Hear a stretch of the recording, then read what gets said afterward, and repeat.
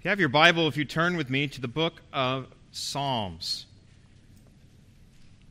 Today we're beginning a brand new series entitled Life of Worship.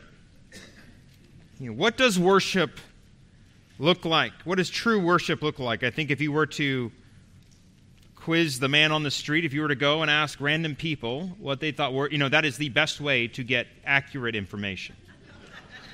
Is if you just go ask random people, and if you ask them what they thought worship is, you might get a bunch of different answers. Some would restrict worship to the music part. So we did worship, and now we're doing preaching. I've heard that before.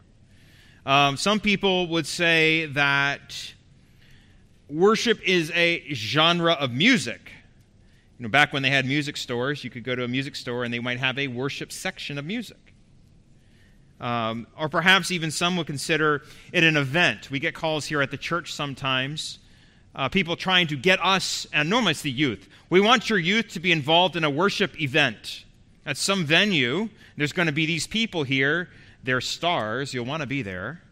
And everyone will come, and it will be a worship event. But worship is much more than just what happens in public service in front of everybody. In fact, worship, essentially, one of the most important parts of worship is what happens in our heart. What happens in your heart before God.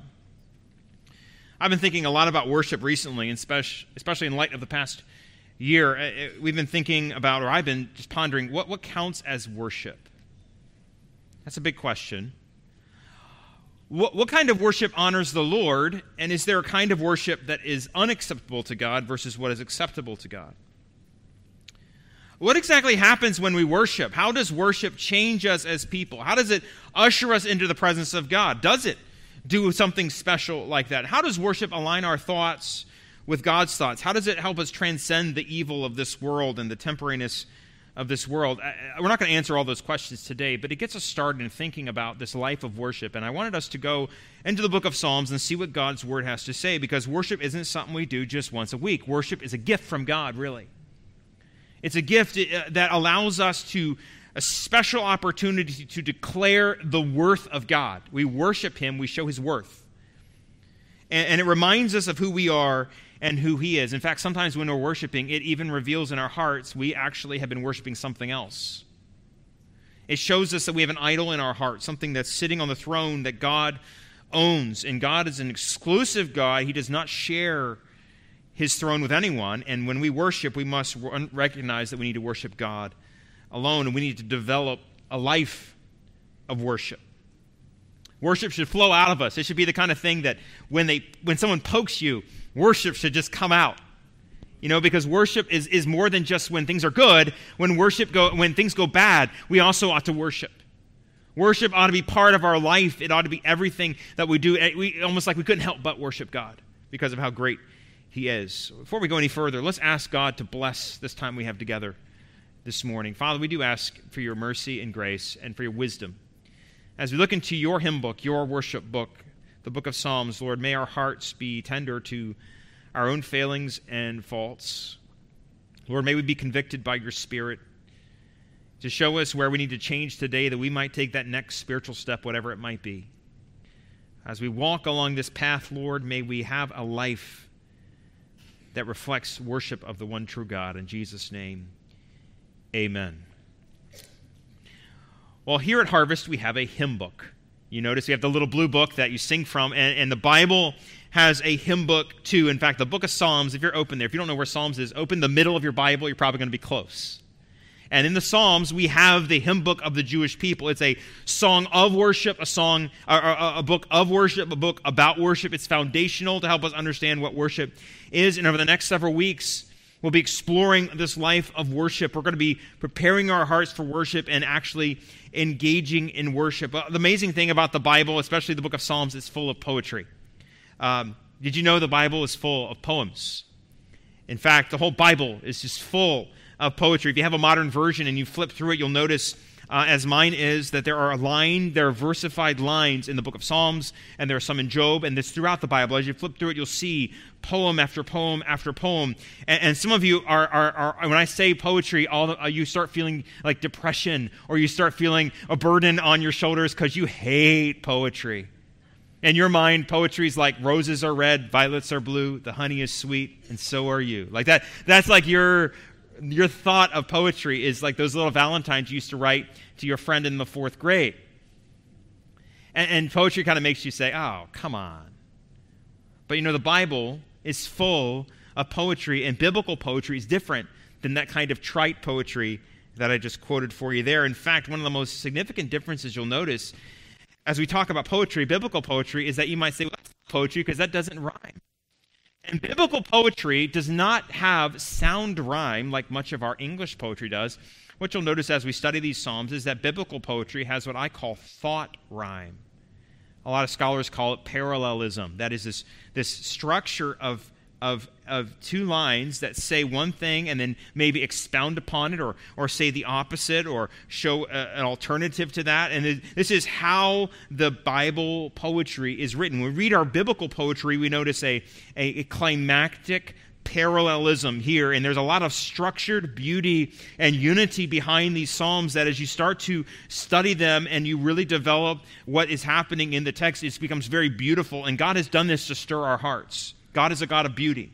And He loves to do these things to show us that He doesn't just give us truth in a pill form. He doesn't say, here are the lists of propositional truths you must know for the rest of your life, and He gives them to us alphabetically. That's not how God has given us the Bible. The Bible is given to us in stories that warm our hearts and challenge us, and in poetry that really exalts the language of speaking of worship about God. That's why we sing songs to God like we do. In fact, the Bible has a lot of variety in it as well. The Psalms in the Bible are full of variety. We have wisdom Psalms, like the one we are going to read this morning in like Psalm 37 and Psalm 73, that acknowledge the difficulty of living in a fallen world, but living by God's law. We have prophetic Psalms, like Psalm 2 and Psalm 16 and Psalm 22, Psalm 110, that speak about God's exalted Messiah and this Messiah who would come, and these are quoted often in the New Testament. We have worship Psalms. Psalms that, most of them towards the back of your Bible, many of them called songs of ascents, where people would sing these songs as they climbed towards Jerusalem, and a repeated phrase, and there's hallelujah, hallelujah, which means let us praise the Lord. You have songs of laments, and laments are sad songs that grieve. A lot of us have had grief. And you know that there's nothing like when you're going through a time of grieving and you read someone who's been there before. In fact, the whole book of Lamentations is a song that's a lament for Jerusalem that had fallen. We have imprecatory psalms that are all about God's judgment against the wicked people. Some of those might make you feel a little bit uncomfortable, but yet it shows God's justice. God's justice is true on those who reject Him. We come to Psalm 1. Psalm 1 really acts like an introduction to the entire book of Psalms. In many respects, it gives us a way to read and a way to understand and a way to approach the worship of God. And that's why we're going to focus in on this psalm as we get started, because he introduces the life of someone who's going to worship the Lord and the benefits of being one of God's worshipers. Would you look with me in Psalm 1? We're going to read the first 3 verses as we begin. It says, "Blessed is the man who walks not in the counsel of the ungodly, nor stands in the path of sinners, nor sits in the seat of the scornful. But his delight is in the law of the Lord, and in his law he meditates day and night.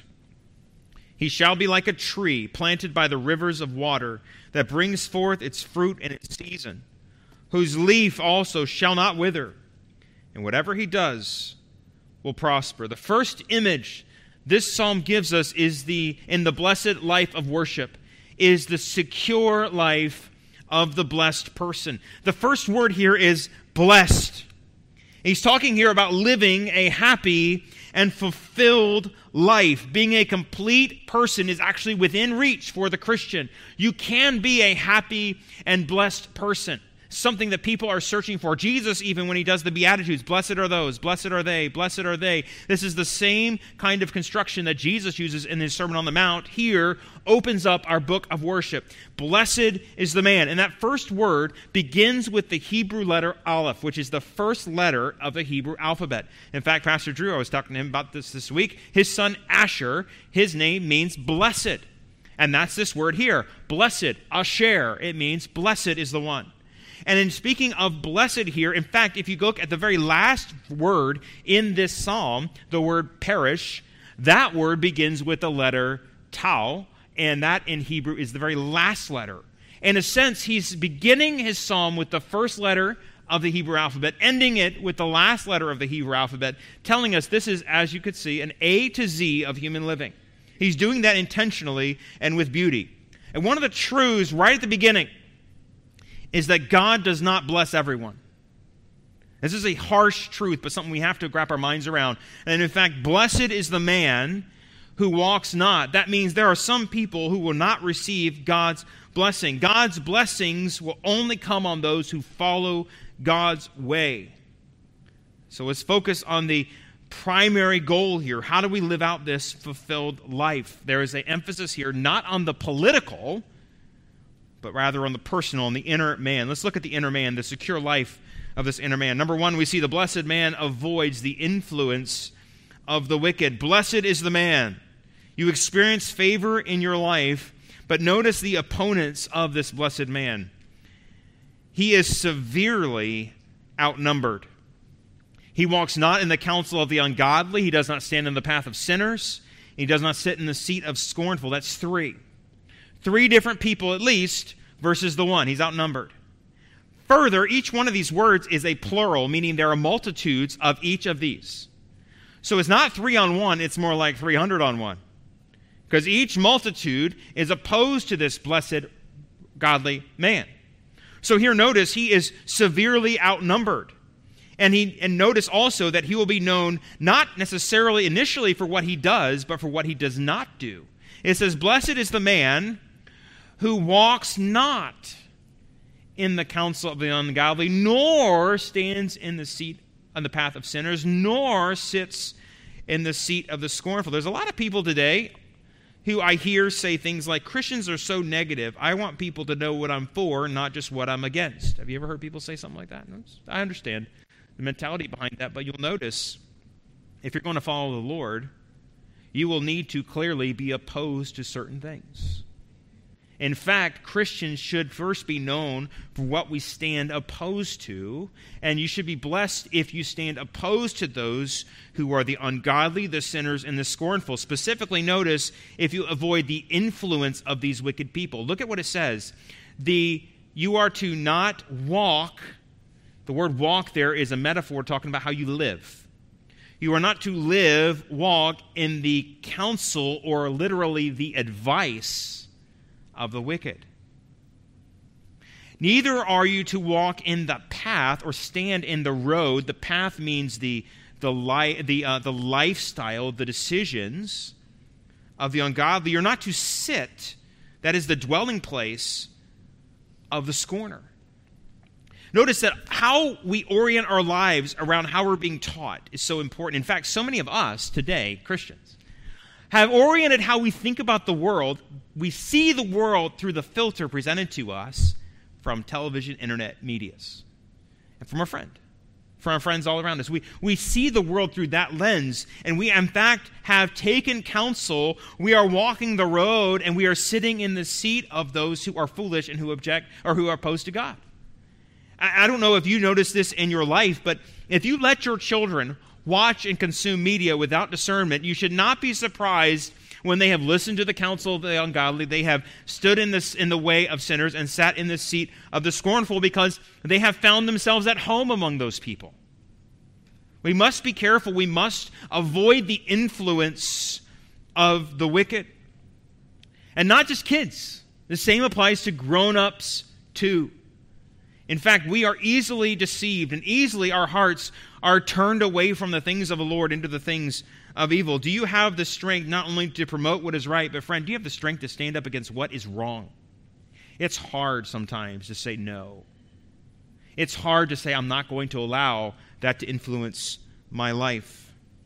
But where should you find the strength to say no?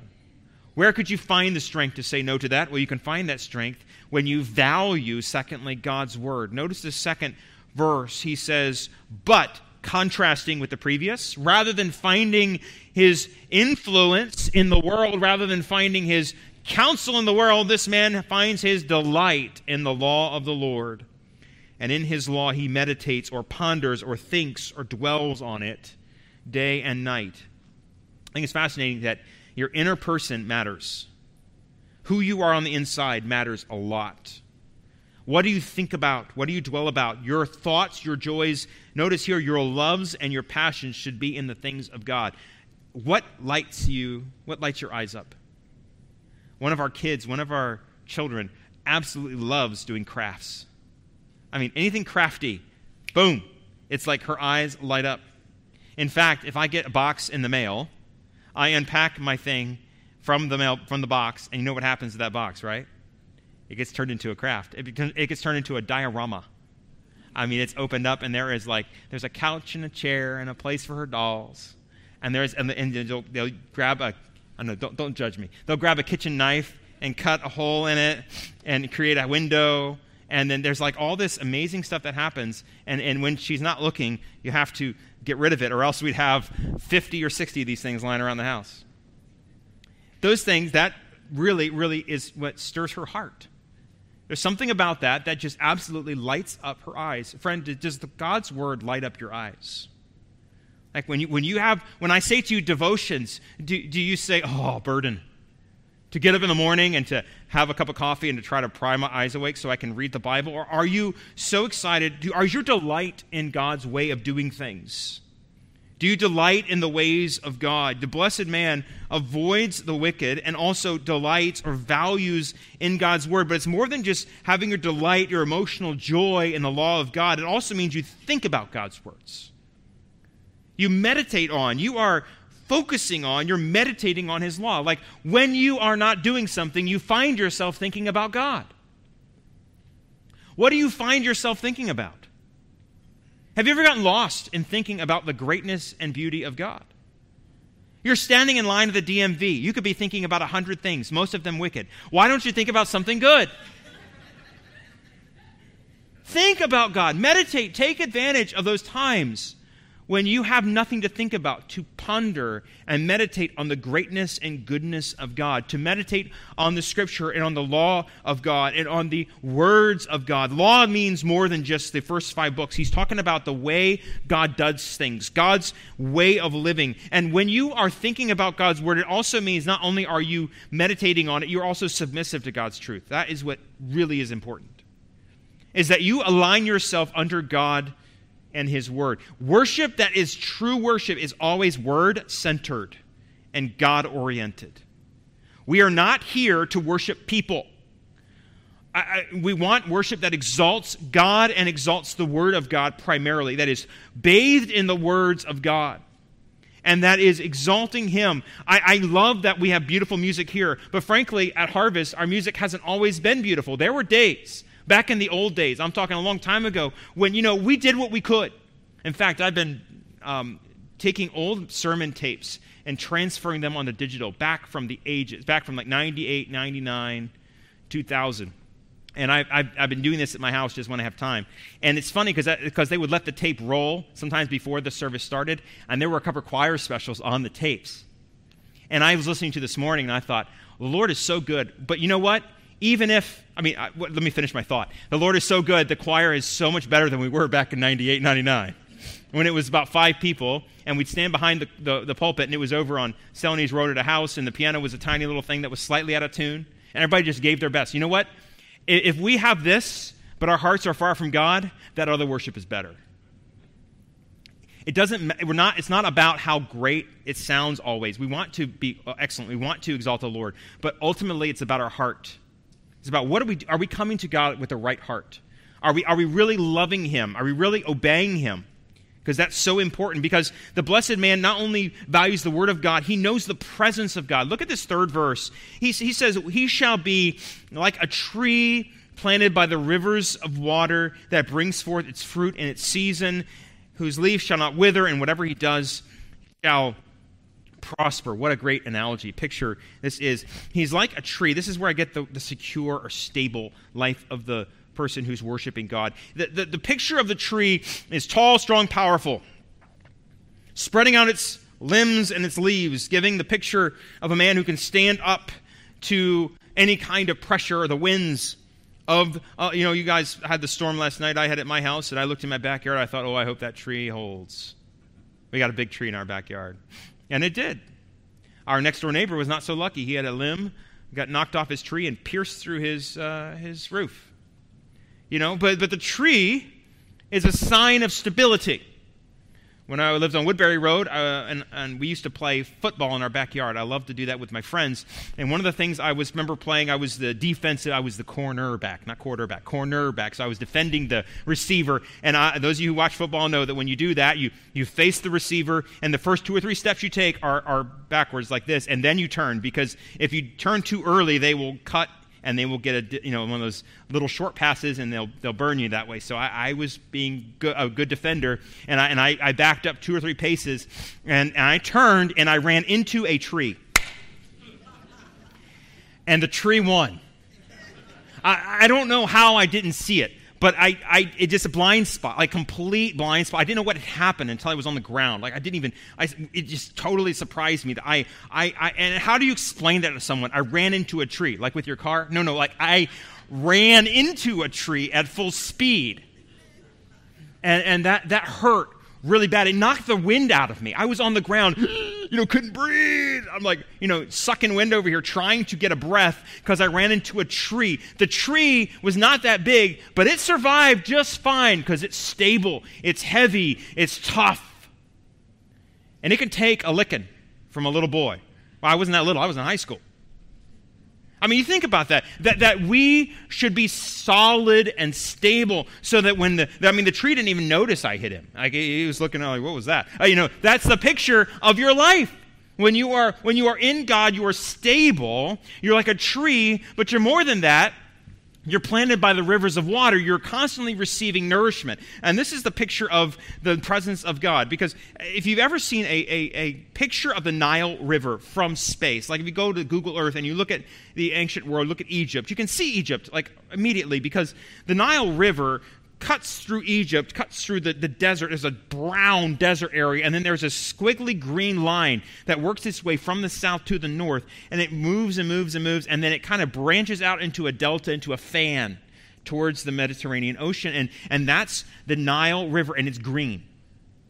And something like 90 to 95% of Egypt's population lives within a mile of the Nile, something like that. Because that water brings life to that desert area. In fact, God uses the picture of a river throughout his scripture to describe his presence and his blessing. And what the river does is it brings life to dry places.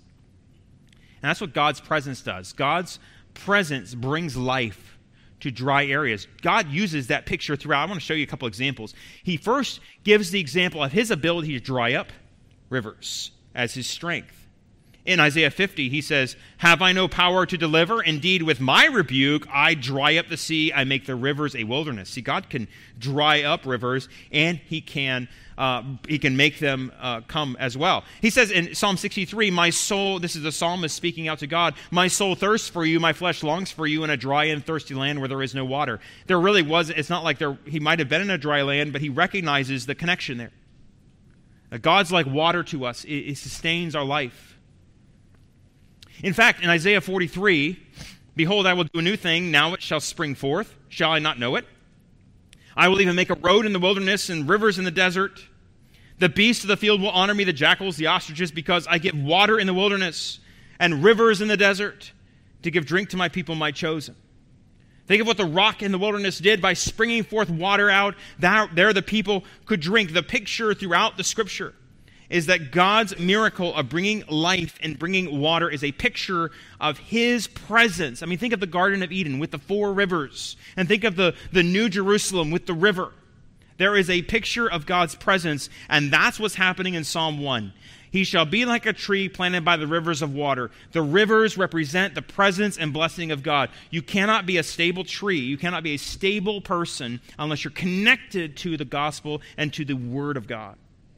How can you, unless you're receiving nourishment, be strong? And because the other thing is, not only will you be strong, you will also be fruitful. Notice he says here that they bring forth fruit in his season. In due time, when the time is right, you will blossom and bring forth fruit, all kinds of fruit. Now, perhaps the fruit represents your good works. Maybe it represents your other people. You are reproducing after yourself, other Christians being fruitful in that way. Whatever the case, Christ tells us without him we can produce nothing. We are to be producing fruit eventually as God intended you to produce. But notice this other thing, that there will be opposition. And you may say, I don't really see that here, but notice he says, his leaf shall not wither. There will be opposition in our life, but when we're connected to the foundation or the source of life, that is God, the trees cannot and they will not wither because they are evergreen. They are connected to the water source, the source of life, which is God. In fact, he will experience prosperity in God's will. Whatever he does shall prosper.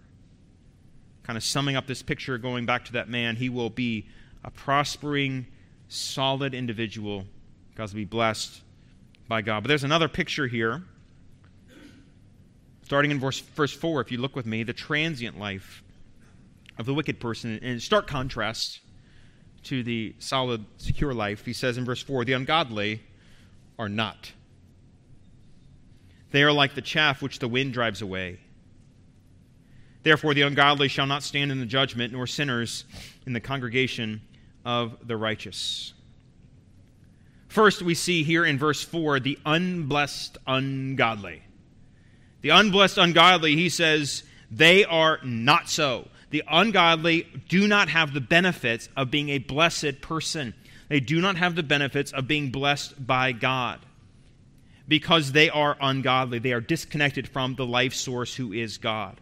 All the blessings of the righteous man do not apply. Their delight is not in God's word. Their meditation is not on the words of God. Therefore, they cannot expect the blessings of God. God does not bless everybody. The ungodly are unblessed. Secondly, the ungodly are unstable. You see that in verse 4, second part. He says, but instead they are like the chaff which the wind drives away.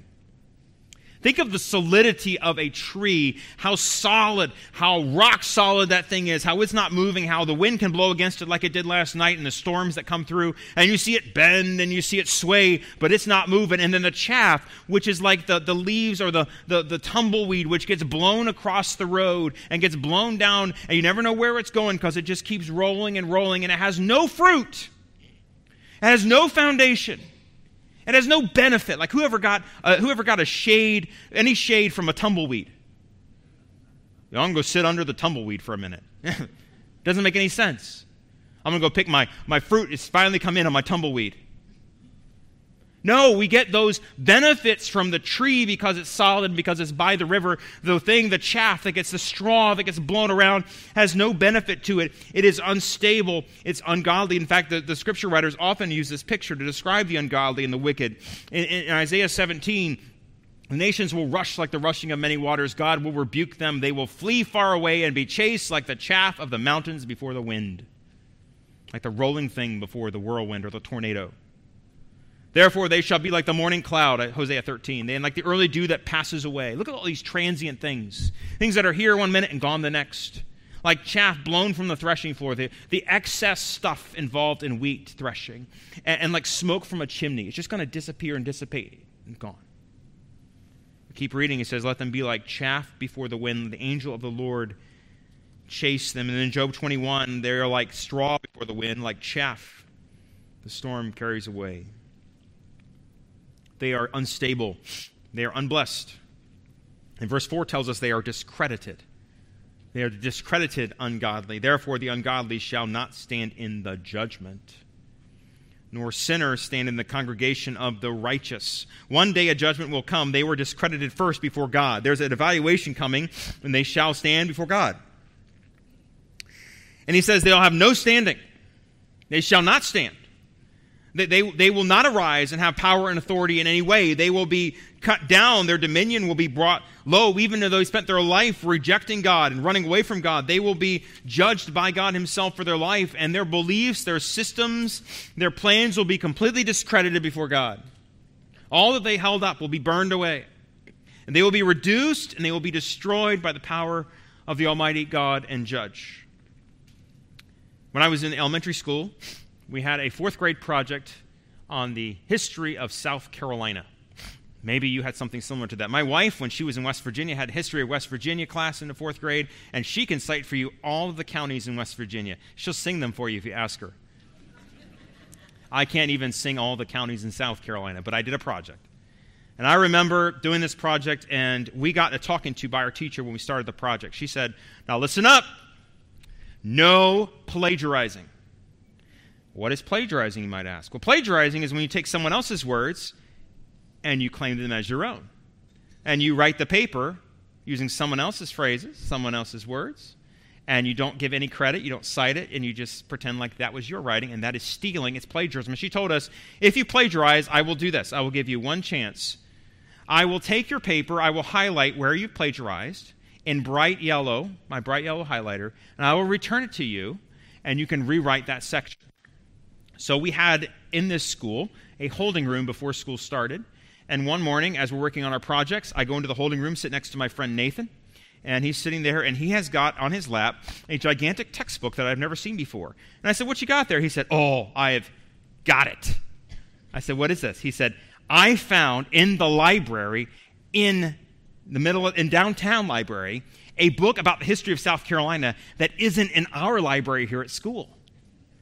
And I can copy it all I want.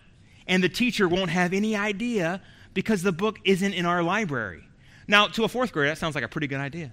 It never occurred to us that a teacher would be able to distinguish between the writing of a 4th grader and that of a PhD.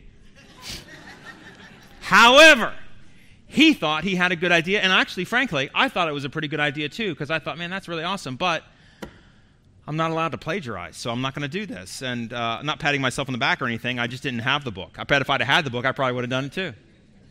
But there we did our project, and the first part of our project we turned in, and he was like, oh man, he said, she's going to give me a great grade. You had no idea, because like this is real book. Like if I'm writing like this good, man, she has to give me a good grade. And so we were eagerly awaiting our grades to be returned, our papers to be returned, and my teacher returned my paper and had some marks on it. When she returned his paper, it was yellow. The entire paper, every line. She had found every line and had highlighted it with her bright yellow marker, and she handed it to him, and she had that glare. And he sunk into his chair. And he had thought he was going to get away with something, and he realized that in front, and that's hard to hide, a bright yellow highlighter paper, the whole thing in front of the whole class. Everybody's watching this bright yellow paper being delivered. And I still remember those to this day, 4th grade. And there she handed it to him, and there he had to redo the whole thing. He thought he had outsmarted her. He thought he had cracked the system. She saw right through his scheme. He was discredited. And make no mistake, the unrighteous in this world think they have outsmarted the system. They think they have outsmarted God. They think they have things figured out. They think they got things going, but they need to recognize that they will be discredited before God in the final judgment. They will not stand before God. Secondly, they will be discredited before men. Because he says, nor sinners in the congregation of the righteous. The sinners are the unrepentant in their rebellion against God. Same word is used in verse 1. The blessed man is the man who separates himself from the lure of the wicked and from their approval. And in the end, the wicked will not have a seat at the table of the righteous. The righteous will discern the wicked. You can be confident in the justice of God. He sees the heart. He knows the righteous from the wicked. They will be discredited before God and before men. How is this possible? How is it, can we be so sure that everything will be righteously judged in the end? We know things are not always judged righteously now, because often the righteous suffer and the wicked get away with things. But we can know this because we have the perfect knowledge of our Lord. We are assured of the perfect knowledge of the Lord in verse 6. For the Lord knows the way of the righteous, but the way of the ungodly shall perish. The word for is telling us the reason why we can be confident in everything he's said thus far. We can be confident that these things will happen. It takes faith. It takes faith to trust that God knows what he's talking about here. It takes faith to say, okay, God, I'm going to trust you here. I'm going to trust you that you know what you're doing. This is acknowledging because the wicked will be discredited before man and God, because God knows those who belong to him. That's the first part. God knows those who belong to him. It says the Lord knows the way of the righteous. He's saying God sees and God knows your path. That's the way. God knows your lifestyle. God knows everything about you. He knows your choices. He knows your road that you're walking. Psalm 1 began with the righteous man walking, and now we see the road he has walked, and God knows the ones who belong to him. But the word know is more than just being aware of something. In fact, the word in Hebrew know is a multifaceted word that has all kinds of dimensions to it. And it's much more than knowing about a thing. It's like knowing a thing in its most intimate ways. In fact, this word is used euphemistically in the book of Genesis when it says that Adam knew his wife Eve and she conceived. It's not like he says, "Oh, your name's Eve. Nice to meet you." That's not what that's talking about. It's talking about the intimacy of marriage and using this word know. And God knows our path. He's intimately aware. In fact, one of the best uses of this word that I could find was in Psalm 31, verse 7, where the word know is used to talk about taking care of something. "I will be glad and rejoice in your mercy, for you have considered my trouble. You have known my soul in adversity." Do you see how he's using that word there? It's not just that God knows about us, it's that God has taken care of us in our adversity. That's really the meaning, the force behind this word know. If you look at that word again in verse 6, the Lord takes care of the way of the righteous. The Lord knows. God cares for those who feel unseen and uncared for. I know there are people who feel unseen. You feel invisible.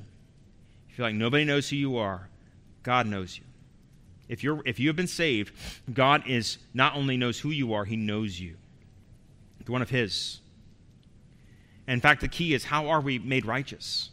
How can we be one of the ones who are righteous, who belong to God? The Bible tells us we can have peace with God and relationship with God not based on our performance, but rather based on the fact that we, through faith in Jesus Christ, are adopted into his family. That when we come to God, when we admit our sin before him, we admit our need for a Savior, and we come to him in faith, we believe and receive the gift of salvation, the shed blood of Christ on the cross. It's not about our performance before him like we're auditioning for a role as a child of God. No, he takes us warts, scars, and all. And he takes us not based on our actions, not based on our works of righteousness, which we have done, but as the scripture says, according to his mercy, he saves us and he washes us clean. And he takes us and makes us new. And so it's not about our performance. We only can live righteously like is here when we already have a relationship with the righteous God. So some of you may not be saved yet. And you may be trying in your own effort to work your way to heaven and think, if I could just do enough good stuff, God would then accept me. That's not how it works, friend. The Bible tells us clearly that we are not saved by our works. If you could be, you would boast. But God says that he knows those who are his. My question to you is, does God know that you belong to him? Do you know if you belong to God? Do you know where you stand here? Because God also will judge those who do not belong to him. The scripture tells us that those who have believed in Christ will not be condemned, but whoever has not believed is already condemned. Because the last part of this verse, the very last phrase of the psalm, the way of the ungodly shall perish. What finality he uses here. The way of the ungodly, the road will not be prosperous. At the end of the day, God will judge the wicked. We have no doubt about this. The blessed life sets the stage for proper worship. We talk about worship, we must begin with our walk with God.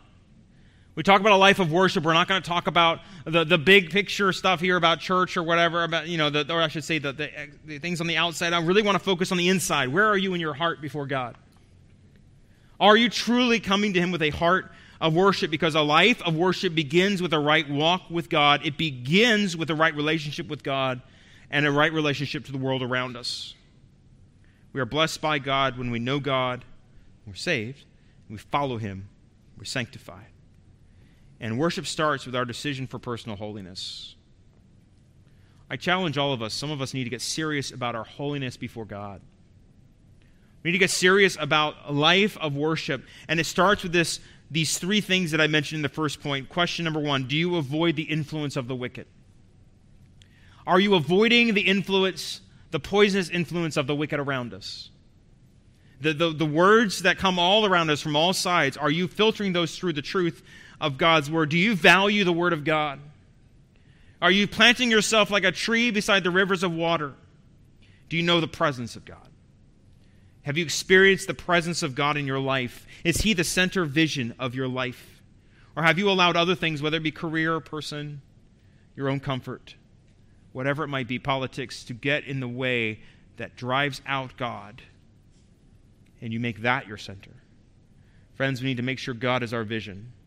If we're going to have a life of worship, it starts on the inside. Let's pray. Father, we ask that you work among us this morning to stir our hearts, to show us where we have failed, but also to give us hope.